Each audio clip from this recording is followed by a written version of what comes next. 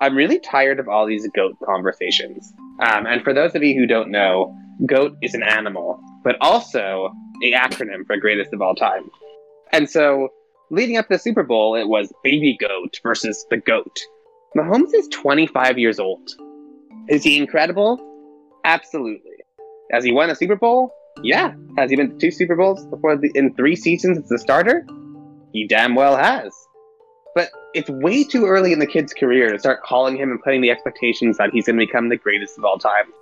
I don't know if you've seen, Gertie, any of the off-season playoff stuff that Sam Darnold has been doing, but he's actually entered the GOAT conversation. As in, like... Scapegoat? As in, like, a mountain goat? Yeah. Yeah, but like a really good mountain goat. Like one of those ones like balance on a single rock. Like one of those ones like you climb up the hill and it's looking right at you. It's like, wow, I was here all day.